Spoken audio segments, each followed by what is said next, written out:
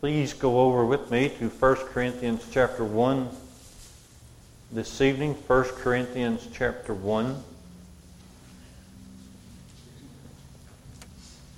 Hope you are doing well. Thank you for being in class this evening. Appreciate your being here. Also appreciate your studying the Bible every day at your house and wherever you have the opportunity. Appreciate that very much. 1 Corinthians chapter 1 will begin in verse number 18. 1 Corinthians 1. We're going to be focusing this evening on the gospel versus human wisdom. The gospel versus human wisdom.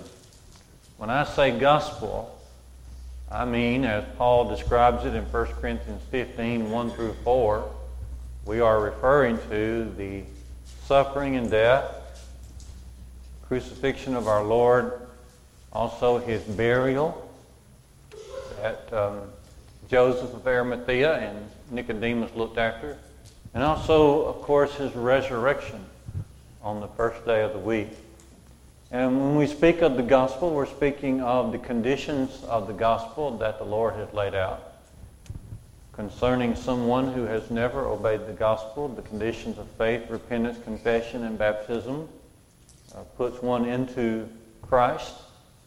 And of course, the condition of deep and abiding faithfulness to God as long as we live. So we're talking about the conditions of the gospel. And we're also, when we speak of the gospel, we speak of the promises of the gospel. The promise of forgiveness from God, of course. And the promise of fellowship with God and fellowship with one another. And the promise of the gospel of a tremendous and bright future ahead. Because the Lord says He will be with us always. And then on top of that, the future of heaven up above. You just can't beat the Christian life. And so this evening we're going to notice the gospel versus human wisdom. We'll begin here in 1 Corinthians 1 and verse 18. Notice that Paul says, "For the word of the cross is to them that perish foolishness, but unto us who are saved, it is the power of God." So notice the straightforward statement here by Paul that true and real wisdom is found only in the word of the cross, the preaching of the cross, the message of the cross. That message, of course, is the suffering and the crucifixion and the resurrected Savior that we serve, Jesus Christ our Lord. And this is important for the church to really absorb. And this is Paul's message to the church, to not forget what brought them to the church. It was not the wisdom of the world that brought them to the church. Rather, it was the cross, the wisdom of the cross that brought them to the church. Remember Jesus said in John 12 and 32, "And if I be lifted up, I will draw all men unto me." Talking about being lifted up on the cross. If I be lifted up on that cross, I will draw all men unto me. That is what should bring us to Christ initially, and that is what should keep us in Christ until we are through on this earth. Okay. If the cross is not what brought you to church, then you need to go back and do a redo. Because that's the only path of coming to Christ. Okay. What brought you to the church in the first place? What made you think of God in the first place? Okay. What draws us to the Lord is that cross to begin with. And so Paul's concern with the church at Corinth is that they may have initially regarded the cross as important as they begin to think about their salvation. But his concern is how they lost that spirit now that they are operating in the church. So notice here in 1 Corinthians 1 and verse 18 that true wisdom comes from the message of the cross, not from worldly wisdom, not from vying for positions or looking for prestige or any sort of self-attainment This is all in opposition to the wisdom of the cross. 1 Corinthians 1, verse 18. Notice here in verse 18, two groups. Two groups. Those who are perishing and those who are being saved. Notice first those who are being saved. Those who are being saved. Now, anyone who is in Christ had a certain point of time when they were saved by Jesus. Okay. And this study of Corinthians has a nice background to it. So if you look back with me to Acts chapter 18, notice that Paul's in Corinth, Acts 18. Notice with me down in verses 7 and 8. Acts 18, 7 and 8. He's in Corinth. He's preaching. He left there and he went to the house of a man named Titius Justus, a worshiper of God. His house was next door to the synagogue. And notice, Acts 18:8, Crispus, the ruler of the synagogue, believed in the Lord together with his entire household. And many of the Corinthians, notice this, and many of the Corinthians hearing, believed, and were baptized.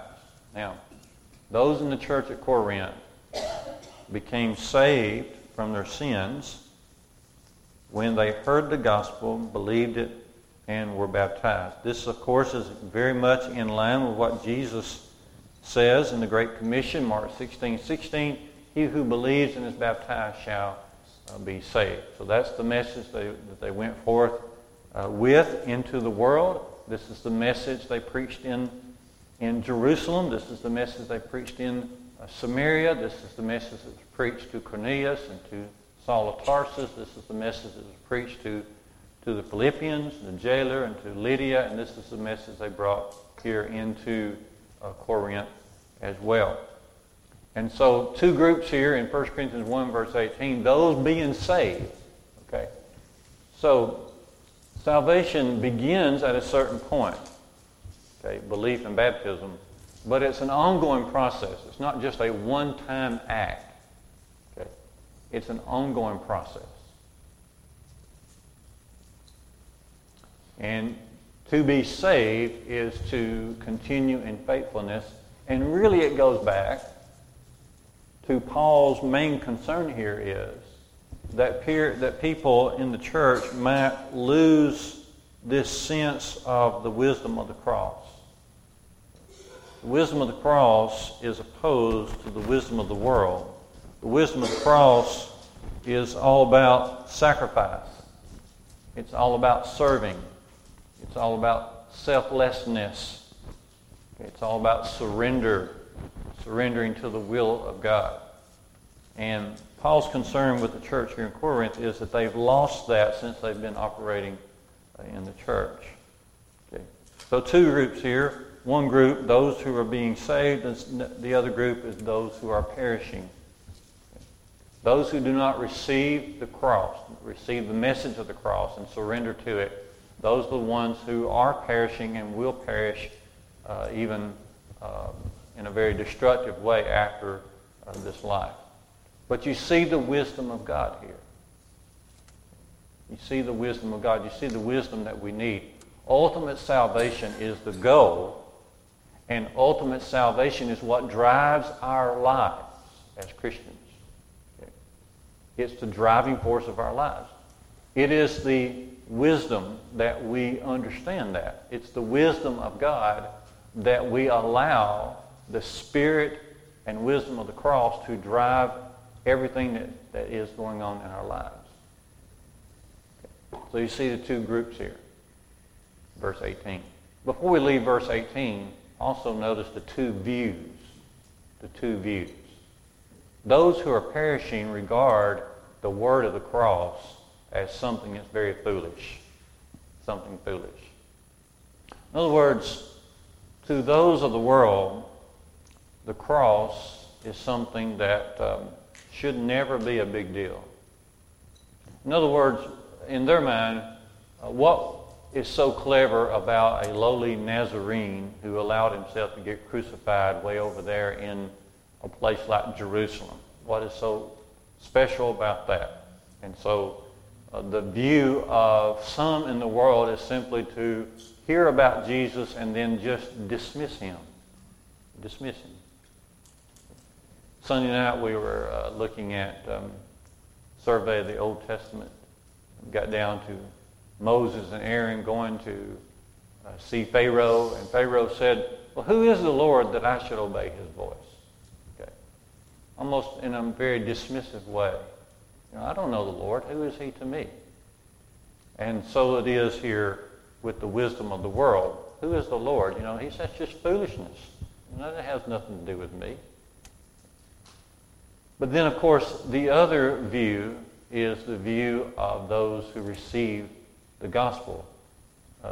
Notice here in verse 18, the word of the cross is to them that perish foolishness, but unto us who are saved, it's the power of God.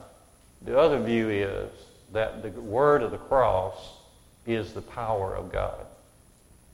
Right? We're not surprised by that because we know what Romans 1:16 says.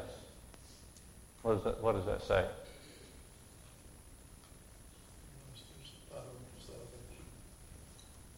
Gospel is the power of God unto Yeah. salvation. Okay, so Paul said, I'm not ashamed of the gospel of Christ, for it's the power of God unto salvation to the Jew first and also to the Greek. Notice here in verse 24, Paul repeats himself a little bit. He says the gospel, this word of the cross, is the power and the wisdom of God here in 1 Corinthians 1 and 24. But it's just not about stating, it's not just saying that the gospel is the power to salvation, but it's what's in the gospel, okay, that Paul is trying to drive home here. Especially the spirit of sacrifice, the spirit of surrender, the spirit of serving, the spirit of Christ, the Savior. Okay, that is supposed to capture us. Okay. The spirit of the cross is supposed to shape the church. And Paul is saying that there were some in the Corinthian church that were falling away from this ideal. And it's not just about the power and saying that the gospel has the power of salvation, but it's about the kind of heart that we are to have in receiving the gospel. Jesus talked about in Luke 8:15 the good and honest heart. It takes a heart of lowliness and humility to receive the gospel. Okay. So the word of the cross is the power of God. In other words, when we receive Christ and we obey him and surrender to his will, we are choosing a certain type of life. We are choosing a path of life. We're choosing the path that Christ chose. The lowly and the meek path is what we are choosing. It is what is to drive our lives. This is what drives our thoughts. This drives our study. This drives our decisions. So you can see here from verse 18, Paul's discussion of the gospel versus human wisdom. Let's go to verse 19. You see that in your Bible?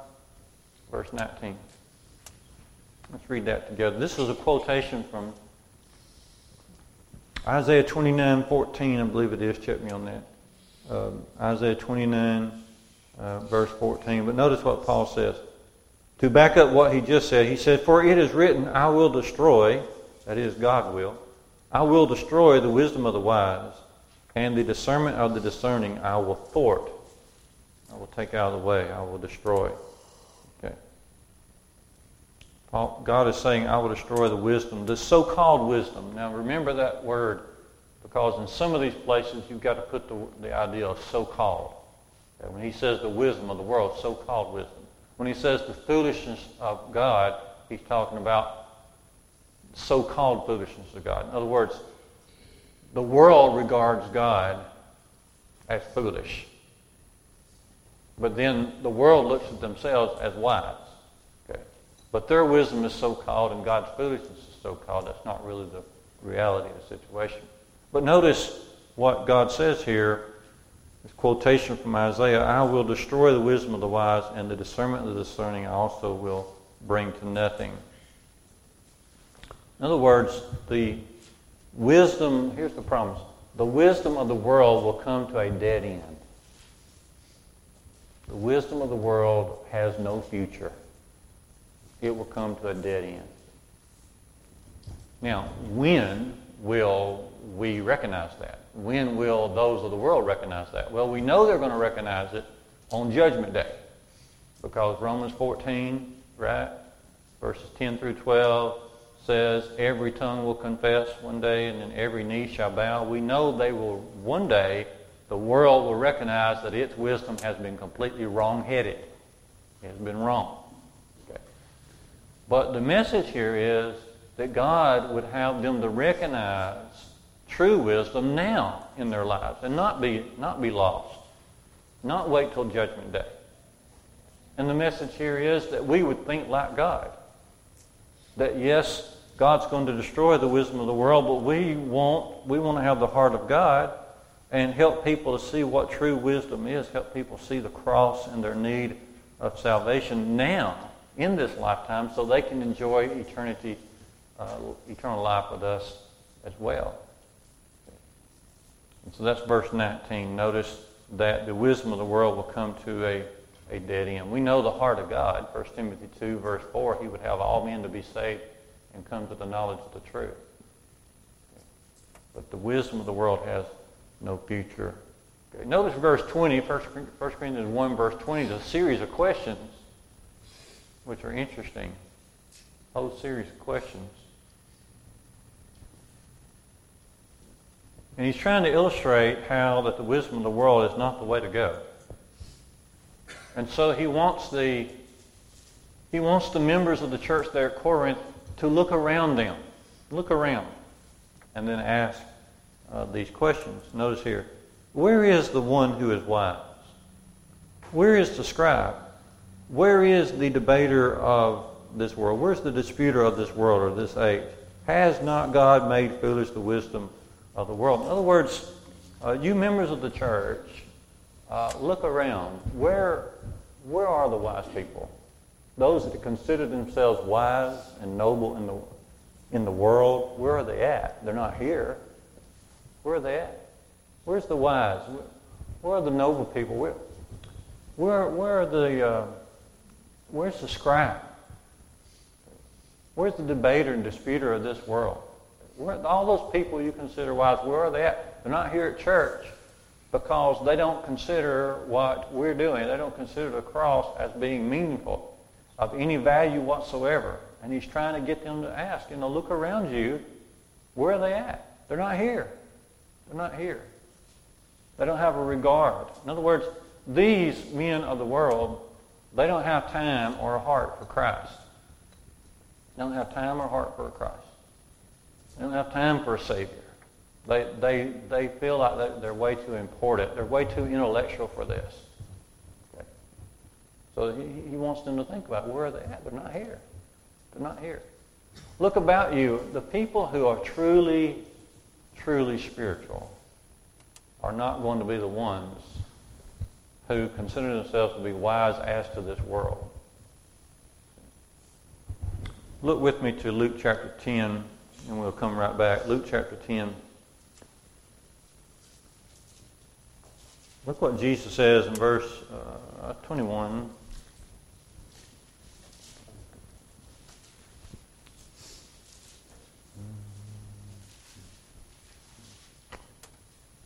Luke 10:21, Jesus says, in that same hour he rejoiced in the Holy Spirit and said, I thank you, Father, Lord of heaven and earth, that you have hidden these things from the wise and understanding, and you have revealed them to little children. Yes, Father, for such was your gracious will. You see what the will of God is?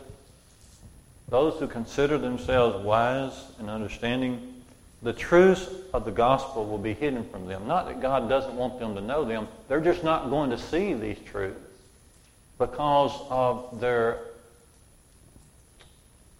their prideful heart or how they consider themselves. So, the arrogance. Too big and mighty for the lowly Nazarene.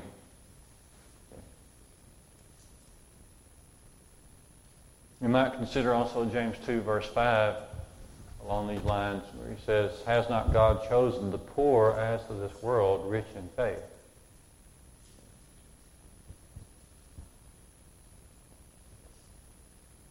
So notice here, Paul's asking these series of questions. He says, now notice that those who are going to be growing in the spiritual qualities of Christ are not going to be those who regard themselves with a great deal of power and wisdom of the world. But then there's another question that's kind of implied here. Remember, he's speaking to the church. And it's a why question. Okay, first is a where question, now there's a why question. So where are these intellectuals? They're not here, they're not serving Christ. Okay. And then implied here is kind of a why question. Why you church members? Why do you keep holding up those of the world? Why are you making the pattern in your life? Those of you who accepted Christ, those of you who are now in the church, why do you keep upholding the wisdom of the world? Why do you keep making that your pattern? Why do you think so much of that? Why are you allowing yourselves to drift away from the wisdom of the cross to the wisdom of the world? That's not what brought you here.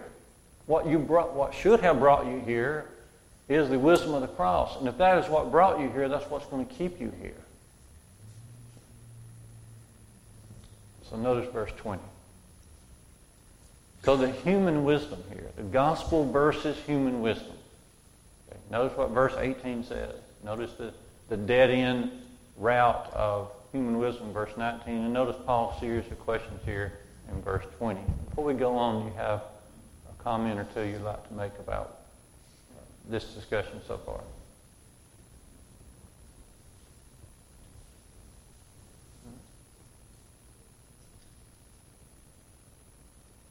Notice then, as we move on into verse 21.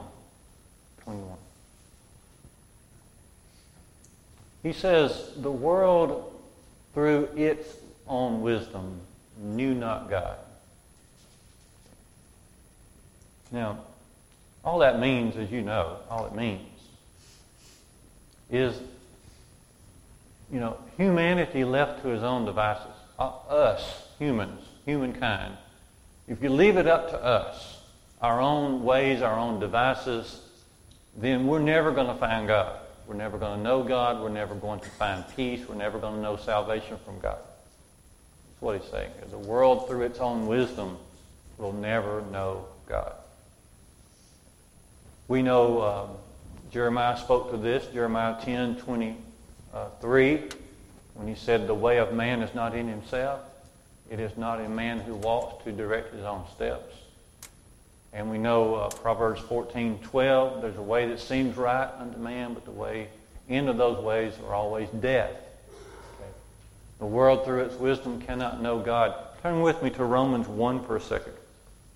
Romans 1. Read with me Romans 1:21 and following. Romans 1.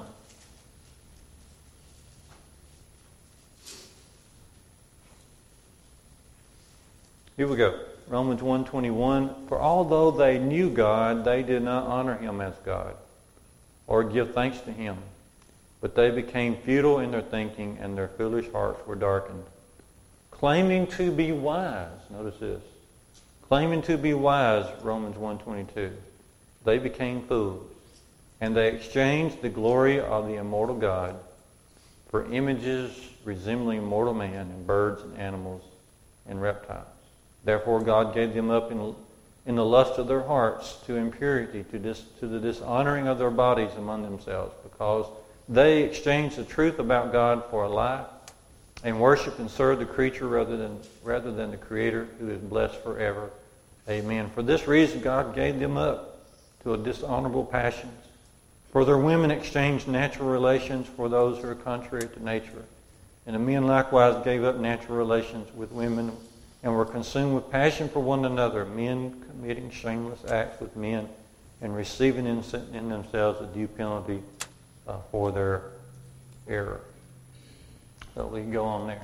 But notice that this is what happens to man when he is on his own. He is reckless. He is in the dark. Okay. We see it in our own world. Man sees no end to his own destruction.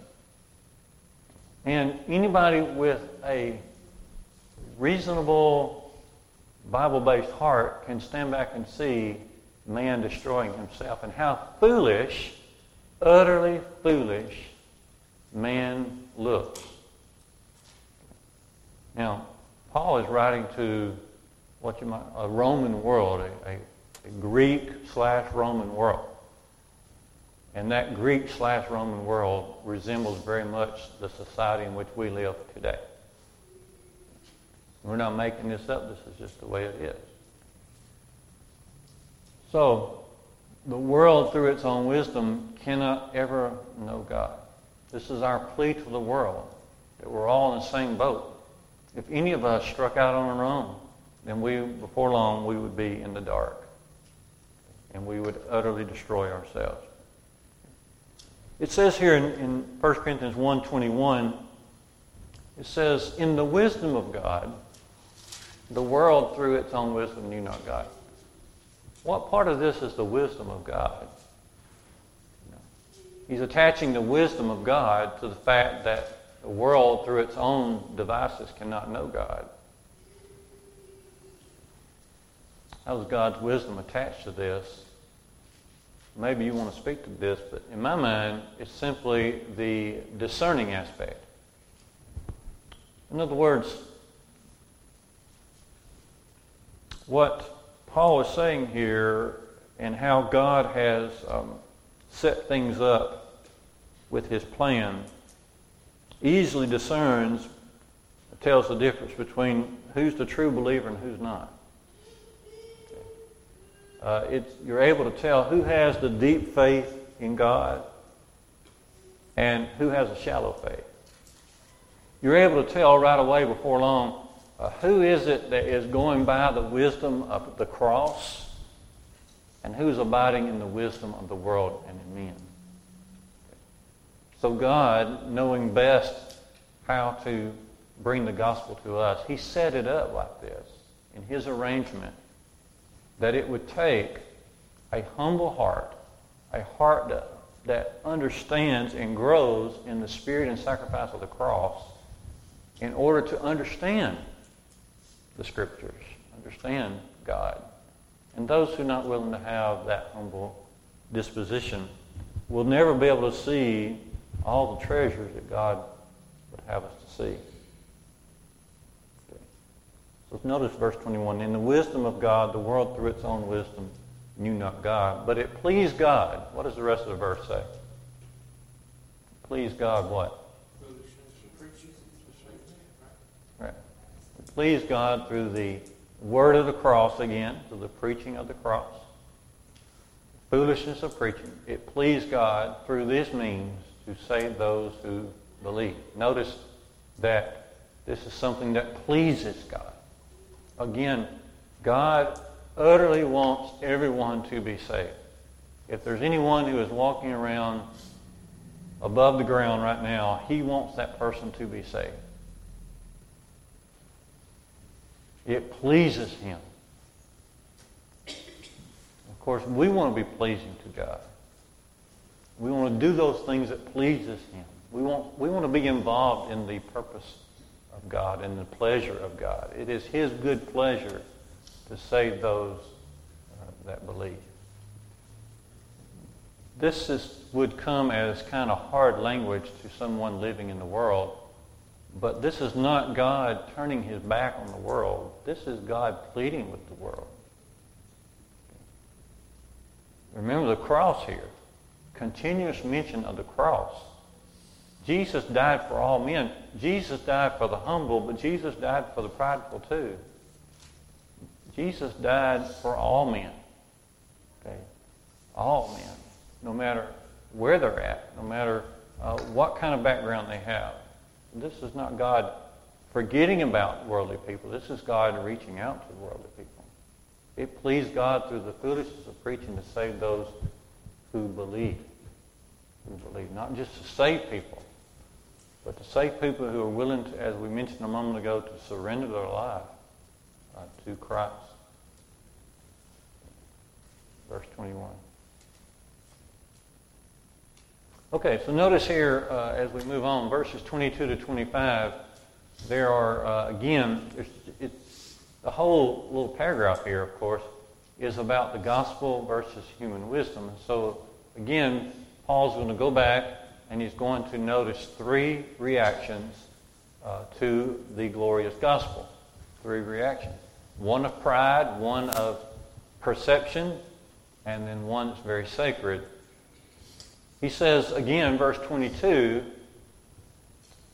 that we preach Christ crucified. Now unto the Jews it's a stumbling block, unto the Greeks it's foolishness. And so one reaction is from the Greek world, and that is pride, as we have said. Pride. Their pride would not allow them to consider the simple message of the cross. They were way too full of themselves. They were way too tangled up in their own intellect. Does this sound familiar at all? Do we see any of these characteristics in the world? Is this a temptation to those in the world today? Paul knows it is, but he doesn't want that to be in the church. He doesn't want that to be in anybody's life, but especially he's pleading with the church here to remember from whence they came. Remember, it wasn't human wisdom that brought you to Christ. So why are you now flirting around with human wisdom when it was the wisdom of the cross that first brought you to Christ? So one reaction is pride. It's pride. Pride of the Grecian world. Then, of course, the second reaction is the perception of the Jews. What kind of perception did the Jews have of Jesus? What kind of perception did the Jews have of the coming Messiah? The coming Messiah that caused Jesus to be a stumbling block. Earthly kingdom. Yeah, the earthly kingdom. Okay. What more can you say about that? They even wanted Jesus to come down from the cross. When he was on the cross, they still wanted the earthly kingdom. Okay. Yeah, they were very much, as Mark is saying here, very much tied into an earthly kingdom. In other words, their idea was that when the Messiah comes, he would overthrow the Roman government. The Jews were very much upset for many years, for generations, that the Roman government, the Grecian government, expanded its reach from Rome all the way into Judea, and they felt like this was absolutely anti-God, and they felt like the Messiah, when he come, would take care of all this and restore something like David had or something like Solomon had in the Old Testament time. And by their thinking this, they completely misunderstood the nature of the Messiah, the nature of the Lord Jesus Christ. Jesus was coming as a lowly servant. He would establish a people of lowly servants. And they completely missed it. And that's why he became a stumbling block. And the scriptures even describe their perception as it being a scandal. We're familiar with scandal in our day and time. And that's the way the scriptures describe their perception, that this is our Messiah, but there he is on a criminal's cross. This is a scandal.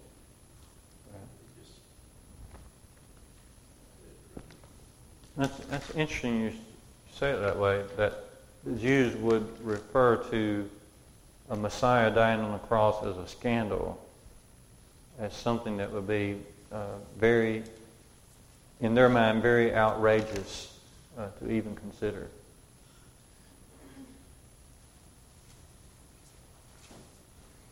I was seeing if I could pick that word up, but I don't see it. Okay.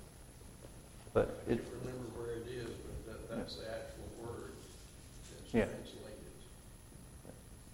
Okay. Well, you need to find that.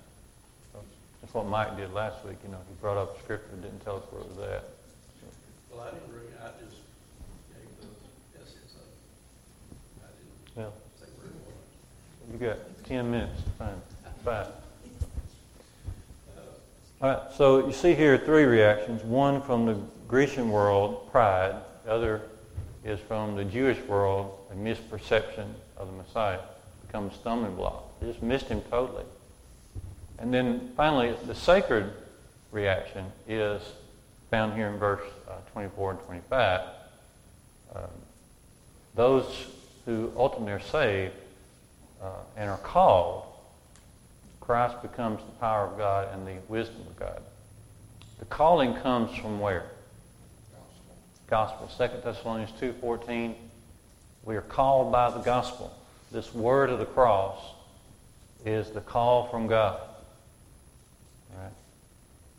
And so those who respond to that call and make the commitment, Christ is the power of God and the wisdom of God. Notice the summary statement here in verse 25 that clearly says, and this is really what this entire chapter is about. Verse 25. The foolishness and weakness of God, that is, how the world considers it, of course.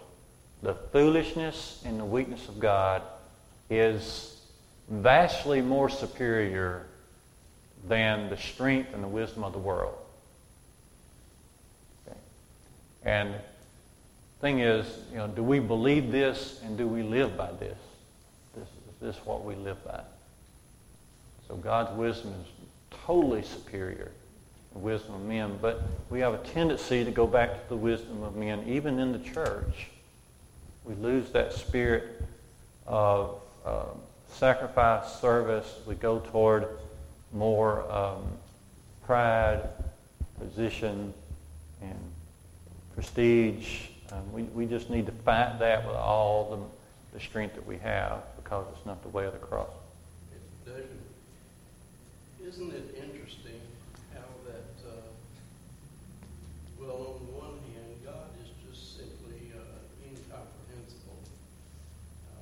We see God through Jesus coming in the flesh, but God, the Creator, we can't comprehend it. But yet, He chose to approach His creation through utter simplicity, and so much so that it became a stumbling block to those who just refuse. And you even see that among believers in the religious world that claim to be Christians.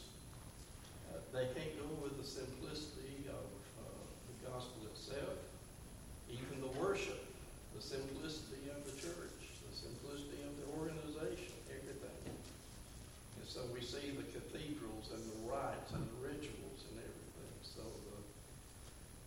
the wisdom of God is simplicity. Larry is commenting further on how the wisdom of God is simple simplicity. And it is. It is. Jesus was a very simple man. It was prophesied from Isaiah 53 that he would grow up like a root out of dry ground. In other words, he would have no advantages. In fact, he'd have a lot of disadvantages. He would be a man who was despised.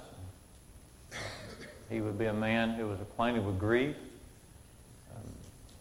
He was a man that when you looked at him, there was nothing special about him, because it wasn't on that kind of basis that God wanted to draw His people to Him. The importance of a humble and servant heart cannot be overemphasized. And it was on those bases, not a bunch of superficial bases, but on deep, abiding, heart quality basis that God would draw us to Him and keep us near to Him. That's a good point. Simplicity. And you can see God's wisdom because you can go right now any place in the world and establish Christianity with the gospel. You don't need the cathedrals. You don't need a bunch of instruments with you. But it's a simple, simple gospel following a simple Savior. Mark found it. Okay. It's in the very text that we're looking at. It's in verse 23. What's translated as stumbling block in the Greek is scandalon. Okay. Scandal.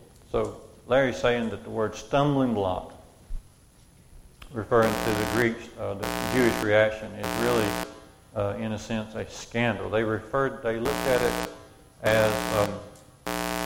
as an abhorred thing, something that would be totally opposed in their view of God. And the Messiah would come in that kind of humble spirit. Even to the Greeks, if they told those stories about Hercules, it was before he died, and they backed up again. They didn't believe in life after death anyway, so that was just foolishness. Right. So the idea of resurrection, even in life after this, was even foolishness to them.